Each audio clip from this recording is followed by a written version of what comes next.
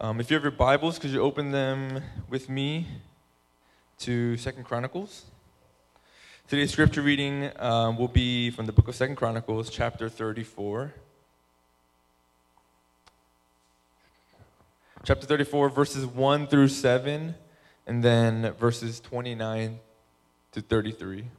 So again, the 2 Chronicles, chapter 34, verses 1 through 7, and then 29 to 33.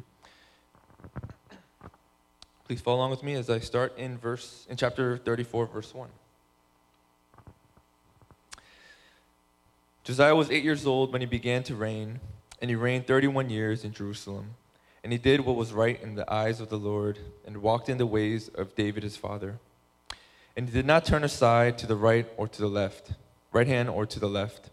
For in the 8th year of his reign, while he was yet a boy, he began to seek the God of David his father. And in the 12th year, he began to purge Judah and Jerusalem of the high places, the Asherim, the carved and metal images. And he chopped down the altars of the Baal in his presence, and he cut down the incense altars that stood above them. And he broke into pieces the Asherim and the carved and metal images, and he made dust of them and scattered it over the graves of those who had sacrificed to them. He also burned the bones of the priests on the altars and cleansed Judah and Jerusalem. And in the cities of Manasseh, Ephraim, and Simeon, and as far as Naphtali, in their ruins all around, he broke down the altars and beat the Asherim and the images into powder and cut down all the incense altars throughout all the land of Israel. Then he returned to Jerusalem. Now in verse 29. Then the king sent and gathered together all the elders of Judah and Jerusalem. And the king went up to the house of the Lord with all the men of Judah and the inhabitants of Jerusalem, and the priests and the Levites, all the people, both great and small. And he read in their hearing all the words of the book of the covenant that had been found in the house of the Lord. And the king stood in his place and made a covenant before the Lord, to walk after the Lord, and to keep his commandments and his testimonies and his statutes with all his heart, all his soul, and to perform the words of the covenant that were written in this book. Then he made all who were present in Jerusalem and in Benjamin join in, and the inhabitants of Jerusalem did according to the covenant of God, the God of their fathers. And Josiah took away all the abominations from all the territories that belonged to the people of Israel, and made all who were present in Israel serve the Lord their God. All his days they did not turn away from following the Lord, the God of their fathers. This is the word of the Lord.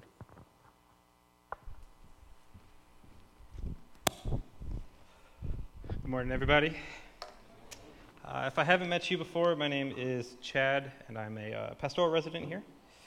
And today we are continuing on in our series of the good, the bad, and the ugly, as we have been this summer, where we've looked throughout the Old Testament at various stories and various people, and seen how in their lives, and in the good of their lives, and the bad that they did, and some really ugly things, how all of that we could see glimpses and a foreshadowing of our ultimate Savior to come in Jesus. So how we can read and interpret all of the Old Testament through this Christocentric, Christ-centered lens. Today we get to look at a pretty incredible story of King Josiah, who became king at age 8, which I'm sure for some of you with kids around that age is quite scary. Became king at 8, and ultimately comes from a line of immense faithlessness. Josiah's father was a guy named Amon.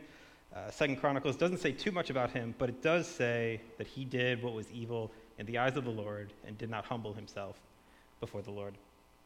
Josiah's grandfather Manasseh was also king, and he as well did evil in the sight of the Lord. Manasseh rebuilt the high places. He erected altars to Baal. He erected Asherim poles. He built idols and altars and placed them in the temple of God.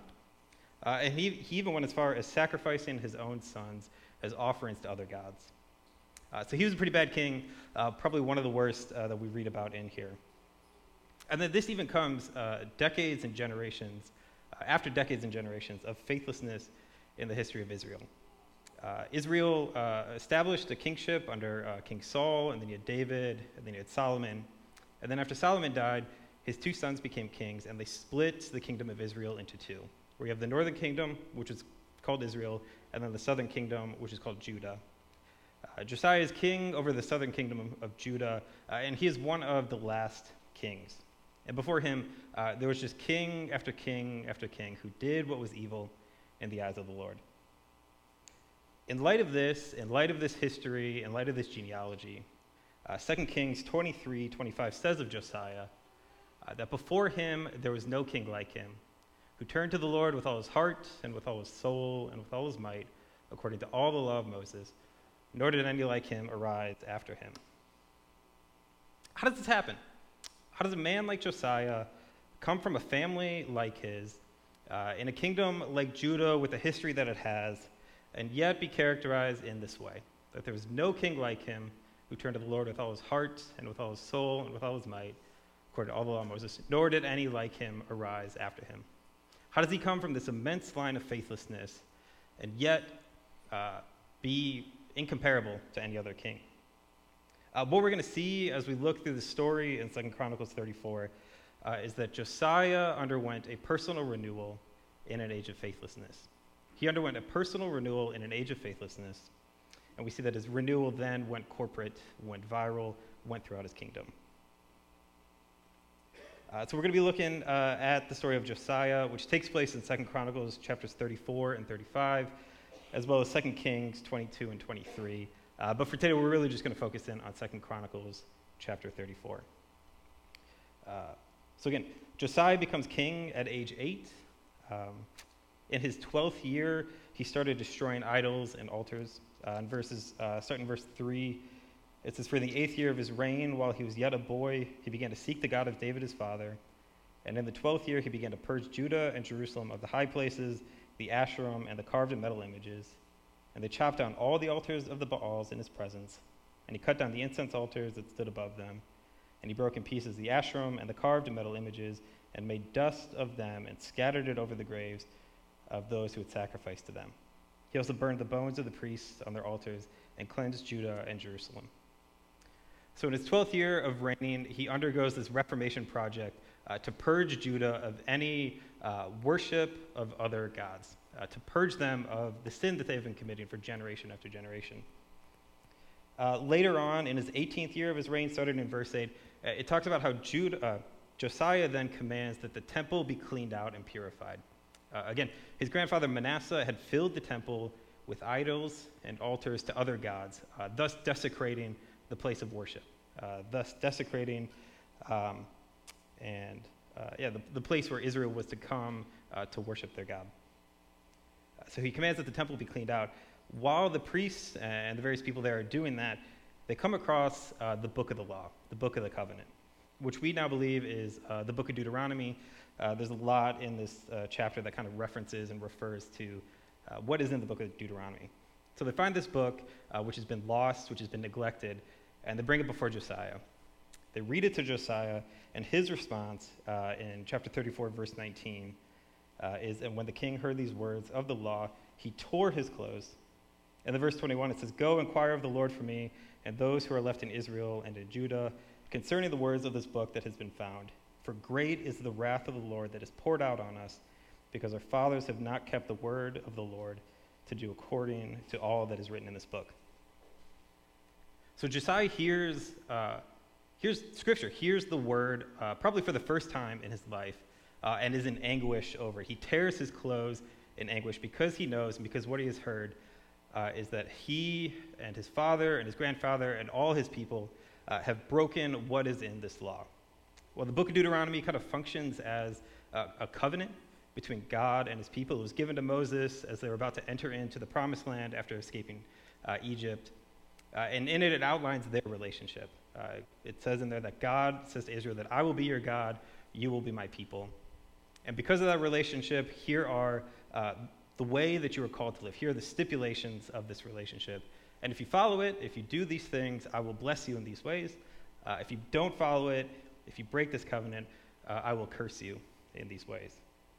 So Josiah hears these words, reflects back on the way that his nation has been, and says, oh man, we have been breaking this. These curses that God has said is coming, it's coming for us. We are living in that time.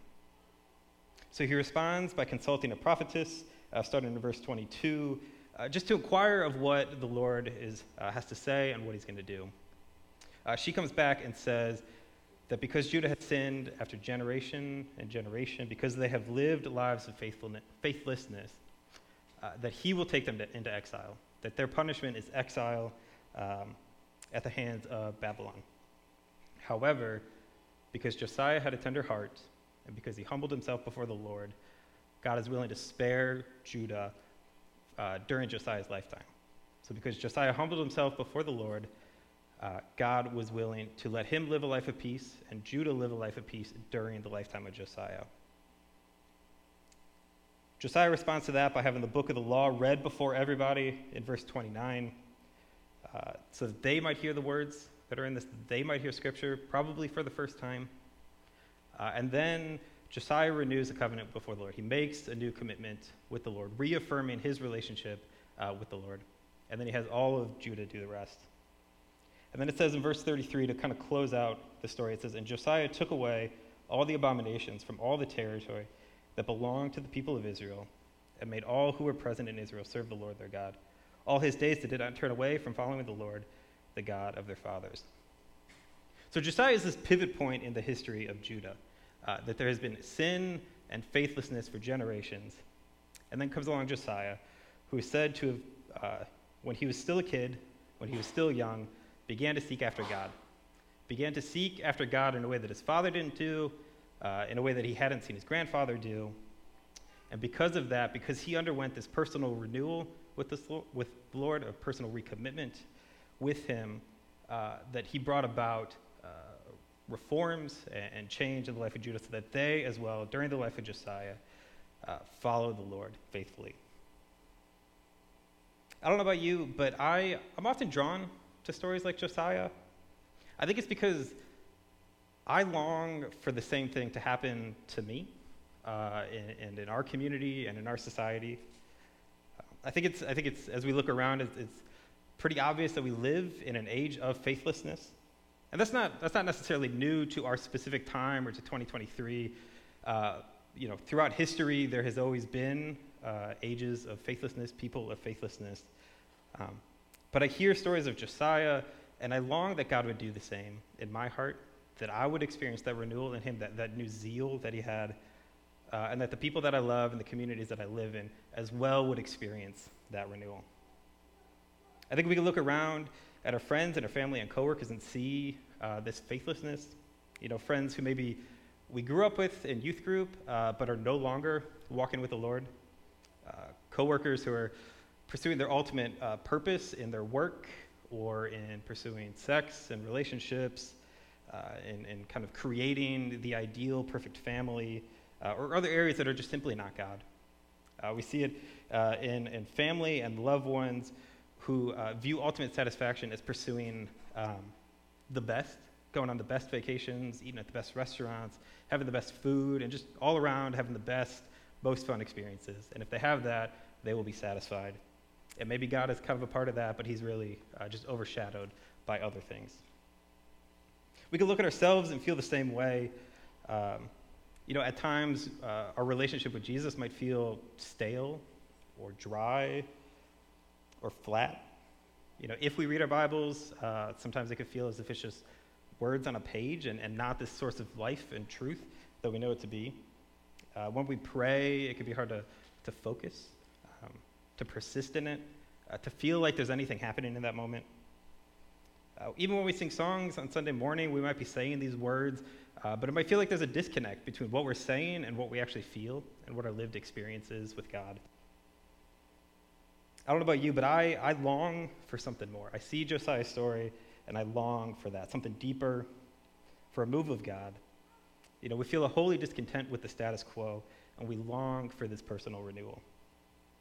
So what we're going to look at in this story are patterns of personal renewal in an age of faithlessness. Patterns in Josiah's life that we can learn from, that we can apply as we pursue our own kind of personal renewal with the Lord.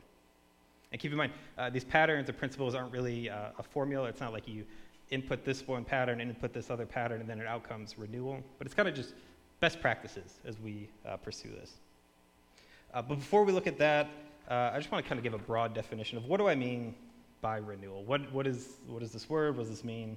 I think there's kind of varying definitions on it, so I'm not too beholden to anything. But I do want to borrow a definition from a guy named Mark Sayers. He's a pastor in Melbourne, Australia, who has written and spoken on renewal and revivals and histories of that.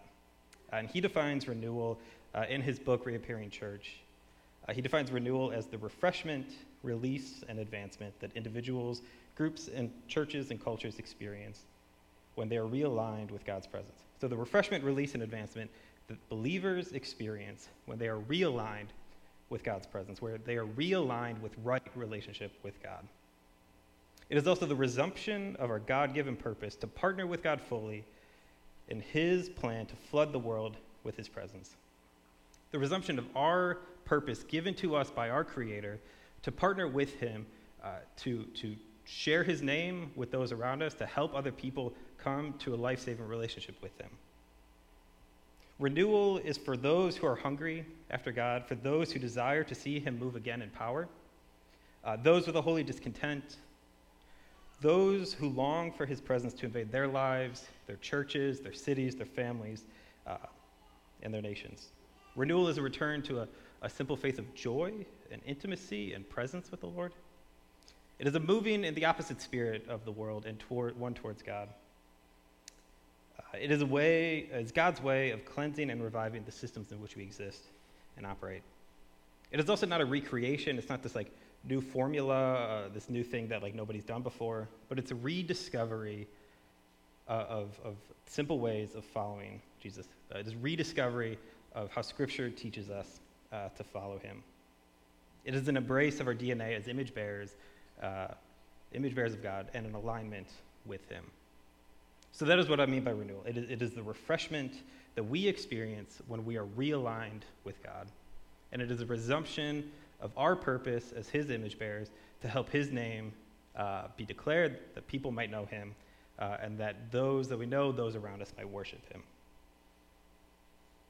So in the story in 2 Chronicles, Josiah shows us two purposes, or two patterns, for his own personal renewal, things that he did that helped fuel his own renewal with the Lord. The first is zealous faithfulness. Verse 2 of 2 Chronicles 34, and it says, "And he and Josiah did what was right in the eyes of the Lord, and walked in the ways of David his father. And he did not turn aside from the right hand or to the left." Josiah was faithful to his God. Josiah was faithful to his God in a way that he saw that his father wasn't and his grandfather wasn't, that he chose to walk in a way that was different than his family of origin and one towards faithfulness with God. But he was not tame in his faith. He was not private about it. We read these stories, we see these reforms that he performed and he did, and it is representative of a faith that is zealous, a faith where he was willing to walk in the opposite spirit of the history of his nation, probably the desires of his people. I'm sure some of the things that he was doing was unpopular, but because of his faith in God, he was willing to do that. He was willing to walk in this opposite spirit. Despite his age, he started off king at 8. His reforms came when he was a young man. Despite his family history, he had a zealous faithfulness that moved him towards a love and commitment to his heavenly Father. So what does this faithfulness look like? What are some components of Josiah's faithfulness? The first is a commitment to Scripture. Judah, as a nation, was facing exile because they had departed from the Word, because they neglected Scripture, or they also kind of incorporated other things with what Scripture had commanded of them, that they incorporated worship of other gods and other idols into what Scripture had commanded.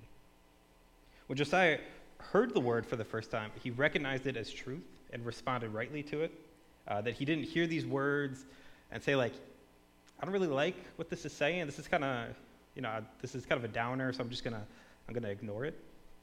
Rather, he heard these words, recognized it as truth, and recognized that it deserved a response, that it deserved an adjustment in the way that he was living to fulfill and to live out what this word was saying. Josiah then has the word read before all the people because he also knows that they need to hear it, that it's not just something for him to keep to himself, but that his people, so that they might live the lives that he knows that they are called to live, he reads it before all of them. He sees this word as truth and life-giving. Much of the work that Josiah does is work to align his life and Judah's life with the Word of God, with what Scripture says. So how might we, personally, how might we in our society, how are we maybe departing from the Word, or maybe what are we adding to the Word? I think for some of us, we might not read Scripture. Maybe we haven't kind of forgotten about Scripture for generations, but maybe our Bible just kind of sits there on the shelf and we ignore it. Or maybe we don't hold up Scripture as our primary source of truth. We might see it as a good resource with some good truth, and we know that it's from God, but it doesn't, impact our life in the way that it should. That when we take the Word and then we compare it with other sources that we use to give us purpose or direction, other patterns or systems that we look to for direction, we don't. I think sometimes we struggle to hold the Word as primary over those things. So, for example, you might use the Word and politics as your idea of this is how I'm going to structure my life. That what the Word says and what my political orientation is, I'm going to do these things. I'm going to follow both these things, and if I do, it's going to give me purpose. It's going to change the world. All of that stuff. The conflict comes when what we read in the Word and what our chosen political orientation says conflicts, because it will inevitably conflict. That we, rather than look at the Word and use it to impact our political orientation, to adjust maybe what it is that we believe, we water down Scripture so that we don't have to adjust. Because we don't want to go through the work of adjusting our political orientation, we water down Scripture, or we overlook stuff that maybe conflicts with that. Another example, maybe in our understanding of what a life of comfort looks like, or what a life of satisfaction looks like, we pursue those things, and when we read parts in Scripture that talk about self-sacrifice, of dying to ourselves, of things that are just simply not comfortable, we often maybe water down Scripture so that we don't have to severely impact the way that we live, that we could still live the life that we think that we want to live, and just ignore the parts of Scripture that maybe call us to a life of self-sacrifice. That sometimes we struggle to hold up the Word as our primary source of truth. Josiah gives us an example of what it looks like to align our lives as we center around Scripture. The second component of Josiah's zealous faithfulness is one of confession and repentance. That much of Josiah's actions is an act of confession and repentance. Early on, he acknowledges the sin of his father and his grandfather and his nation, and then he works to move away from that sin. First, in his life, he works to remove that sin from his life, that he acknowledges that it is sinful, that it is against who God is, that it is displeasing to him. And he does what he can to remove that from his life. And then he also does that to remove it from the life of his people. His role as king to remove that from his life. It is an action of confession and repentance. That throughout history, renewals require a confession of sin and an act of repentance.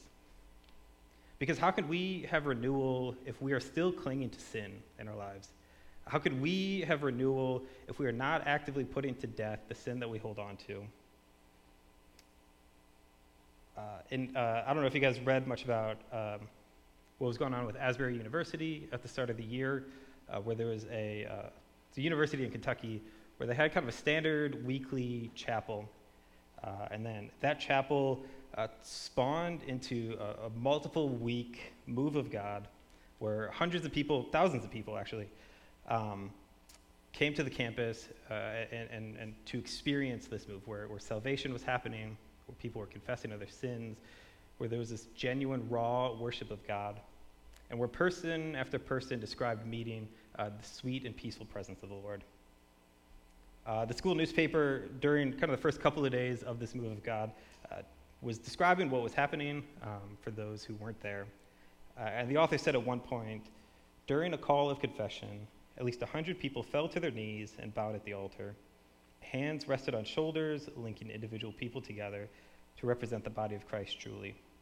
Cries of addiction, pride, fear, anger, and bitterness sounded, each followed by a life-changing proclamation, Christ forgives you. Confession and repentance is a central part of a personal renewal. So are we regularly confessing our sins? Are we coming, we do that at the start of our service every Sunday.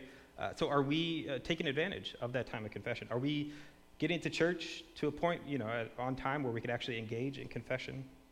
Are we confessing our sins throughout the week? The best time to confess sin is not to wait until Sunday, but it is to confess it the moment that you realize you have sin.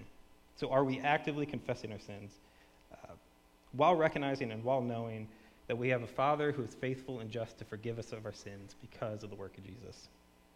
And are we fully repenting of our sins? Josiah's act of repentance is not one where he just took these idols and these altars and kind of just put them off to the side and ignored them, maybe, kind of took it out of the temple and just pushed it off to the side. But he goes through a time of fully destroying these idols, pounding these things into powder and to dust so that there would be no more remnant of these idols, of this sin. Are we going to that extreme to repent of our sins, to move away from that, to put to death, through the power of the Spirit, anything that tempts us, anything that draws us towards sins? And then the last aspect of Josiah's zealous faithfulness is obedience. That obedience is what takes renewal from this good feeling that we have at a youth conference or a Sunday morning, and it takes it to a place of true and genuine change. Verse 31, starting verse 31, it says, "And the king stood in his place and made a covenant before the Lord, to walk after the Lord and keep his commandments and his testimonies and his statutes with all his heart and with all his soul, to perform the words of the covenant that were written in this book. Then he made all who were present in Jerusalem and Benjamin join in. And the inhabitants of Jerusalem did according to the covenant of God, the God of their fathers. And Josiah took away all the abominations from all the territory that belonged to the people of Israel, and made all who were present in Israel serve the Lord their God. All his days, all Josiah's days, they did not turn away from following the Lord, the God of their fathers." The result of Josiah's personal renewal was that of obedience, that he committed himself to the Lord to obey, to follow all his testimonies, all his statutes, all his commandments. That the people of Judah, their response to this renewal is obedience as well, a life of obedience. I think obedience is often kind of the dirty word for us today. We hear the word obey or obedience, and we think maybe an extreme form of like authoritarianism, or just simply that it is something that prevents us from living the life that we want to live. It prevents us from doing the things that we want to do. And we just don't like to obey those things because we want that freedom to express ourselves, to live the life that we want. But you simply cannot read the Bible and not see that obedience is a central tenet to the Christian life. That even now, as we have received the free gift of salvation through the work, life, and death of Jesus, that as we receive that, we are then still called to live out a life of obedience to him and what he has called us to do. Obedience is actually life-giving when we are obeying the God who created us. Obedience means living in alignment with the intention of our Creator, living in the fullness of our identity as God's image bearers. So Josiah's zealous faithfulness is one of a commitment to Scripture, one of repentance and confession, and one of obedience. So that is the first principle, the first pattern of Josiah's personal renewal, is a zealous faithfulness to the Lord. The second is a posture of contending, moving from a posture of consuming to a posture of contending. It is when we align ourselves proactively with God's agenda of renewal in the world. When we move to align ourselves proactively, not passively, but proactively with God's agenda and the work that he wants to do. It's not compartmentalizing our faith. It is not just coming to church on a Sunday morning and having a good time here, but then not allowing it to impact the rest of our week. It is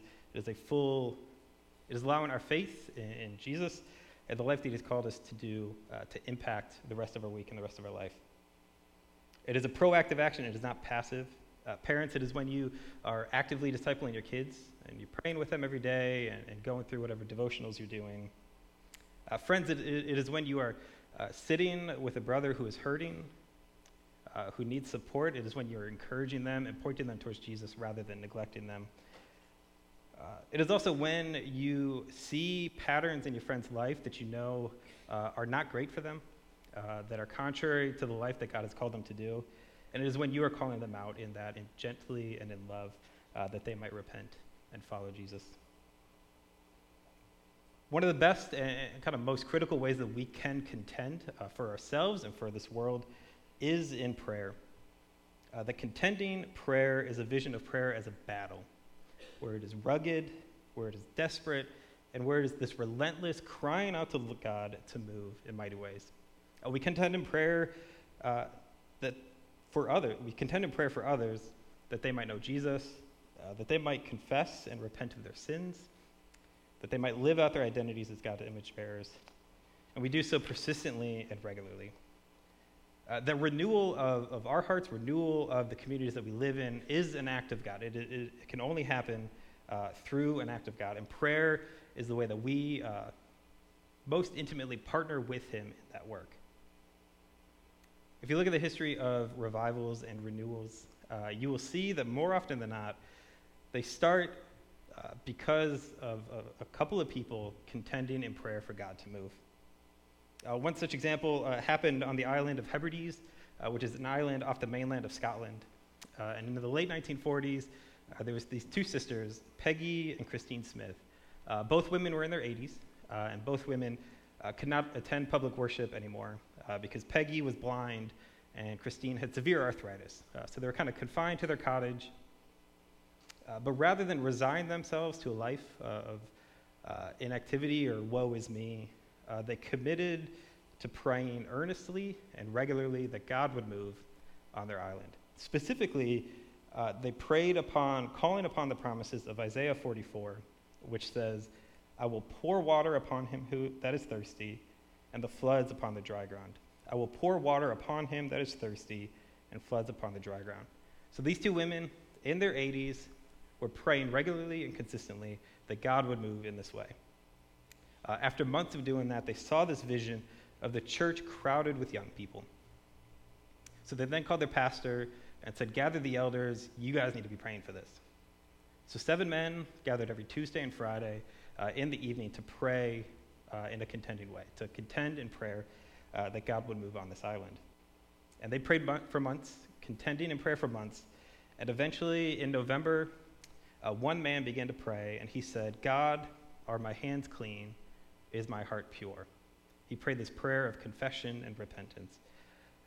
It is said that in that moment he was overwhelmed with the presence of God, that he was confessing his sins, that he was receiving forgiveness of that sin, and was experiencing a peace in the presence of God in a way that he hadn't experienced before. 3 of the other elders in that meeting also went through that same experience. And after that meeting, after that encounter, renewal spread throughout the island. People were confessing their faith, or confessing their sins. They were experiencing salvation, that they were worshiping God in a way that had not happened on that island for generations. The church was packed to the point that work would stop every single day in the middle of the day for a prayer service, that so many people were going to these prayer services that there was nobody to do any work for that time. So culture was changed, and all of this happened because it started with 2 old women that culture and society often overlooks, but it started with them and their contending in prayer, their devotion to contend that God would move, that God would renew their hearts, and that he would renew the hearts of the people of the island of Hebrides. I think this is probably maybe the part of this that I struggle with the most. I think intellectually I recognize that prayer is important and that it's necessary, but in lived experience, I find this really hard to do, to consistently do, and to even feel like this is producing anything. But the reality is prayer is what brings renewal. Prayer is what allows all of this to happen. And if I was a person of prayer, if we were a church of prayer, I have confidence that God would move in mighty ways. So I want to invite you, what does it look like for you to contend in prayer? Contend in prayer for your own life, for that of your family, for your friends, for this community. What would it look like if we were a church that regularly contended in prayer? And with that, I want to invite you, Our prayer team meets the first Sunday of every month. They gather before church to contend in prayer in the basement of this church for me. They contend for you guys. They contend for Silver Spring and this nation. So I want to invite you, join them next week. They meet, I think, about an hour before service in the basement of this church. Come contend with them in prayer.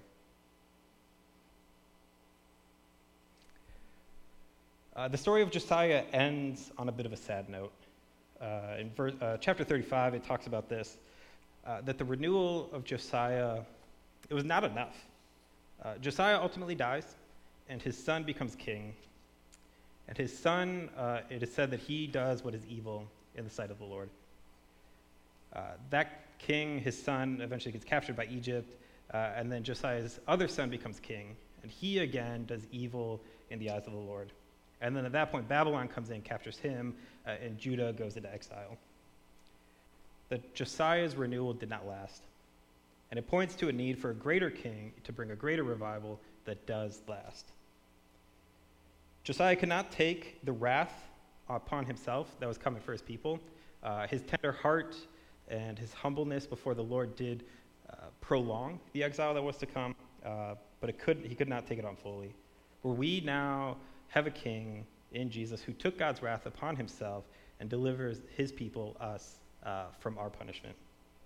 The renewal of Josiah was short-lived and ultimately ended in his death. The renewal of Jesus is eternal, and we can experience this true renewal because of Jesus' death. Because he died on the cross and rose again, we can experience this true renewal. And now we have a king who is contending on our behalf. We have Jesus, our contending king. Maybe this week read John 17. It is a great picture of Jesus contending for his disciples as he is about to be killed.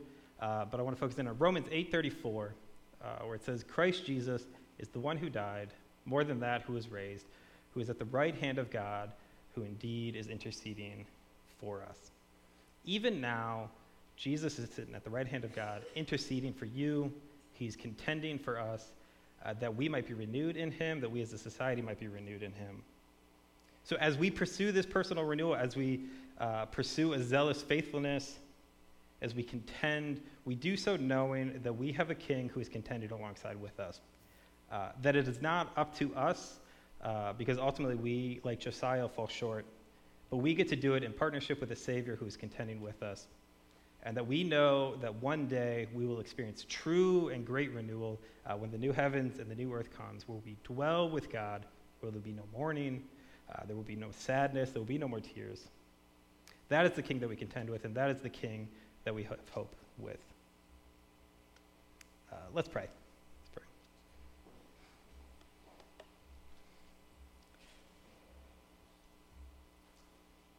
God, thank you for stories like Josiah and like Peggy and Christine Smith on the island of Hebrides, of people who long for you to move, who long to experience your presence in a new way, to see you move in power, that they may be renewed in you, that they may experience new life in you, but also that their communities and the people that they know and the people that they love as well would experience that renewal. Lord, may we be a people of zealous faithfulness to you. Holy Spirit, we pray that you would reveal aspects of our life that that prevent us from experiencing that true faith, that zealous faith. The things that we are clinging on to that are not of you, reveal those things. Lord, help us to confess those things. Help us to run from those things. May we be a church of zealous faith that trusts in you for all things. And may we be a church that contends, that is actively pursuing a move of you in our own lives and in those that we care about. May we be a church that is contending for this community, for Silver Spring, for Montgomery County, for the whole DMV, that you would move in our lives and in the lives of our neighborhood and our communities. Help us to partner with you in that. Help us to have hope and faith in that. Lord, we know that life with you, intimacy with you, is far better than whatever else this world offers. Help us to truly believe that and to adjust the entirety of our lives around that truth. God, we are so thankful for you. It's in Jesus' name, amen. 2 Chronicles 35 gives us one last picture of the result of Josiah's personal renewal.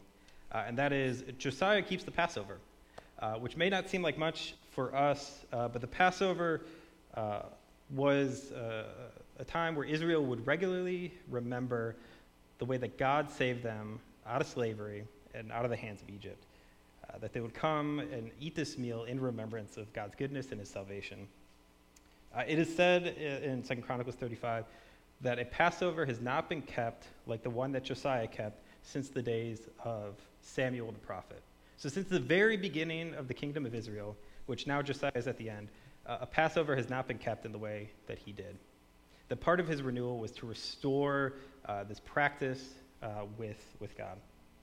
And we now, as we turn to communion, we do the same thing. The communion is our way of remembering our salvation from sin, the way that God has saved us through Jesus from its wrath from the punishment of sin. We remember this salvation.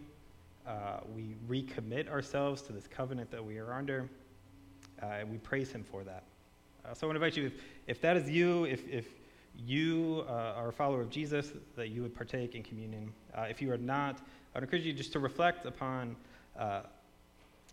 who is Jesus to you? Where is he kind of in your life? And what is preventing you from knowing him? So let us take and eat and remember.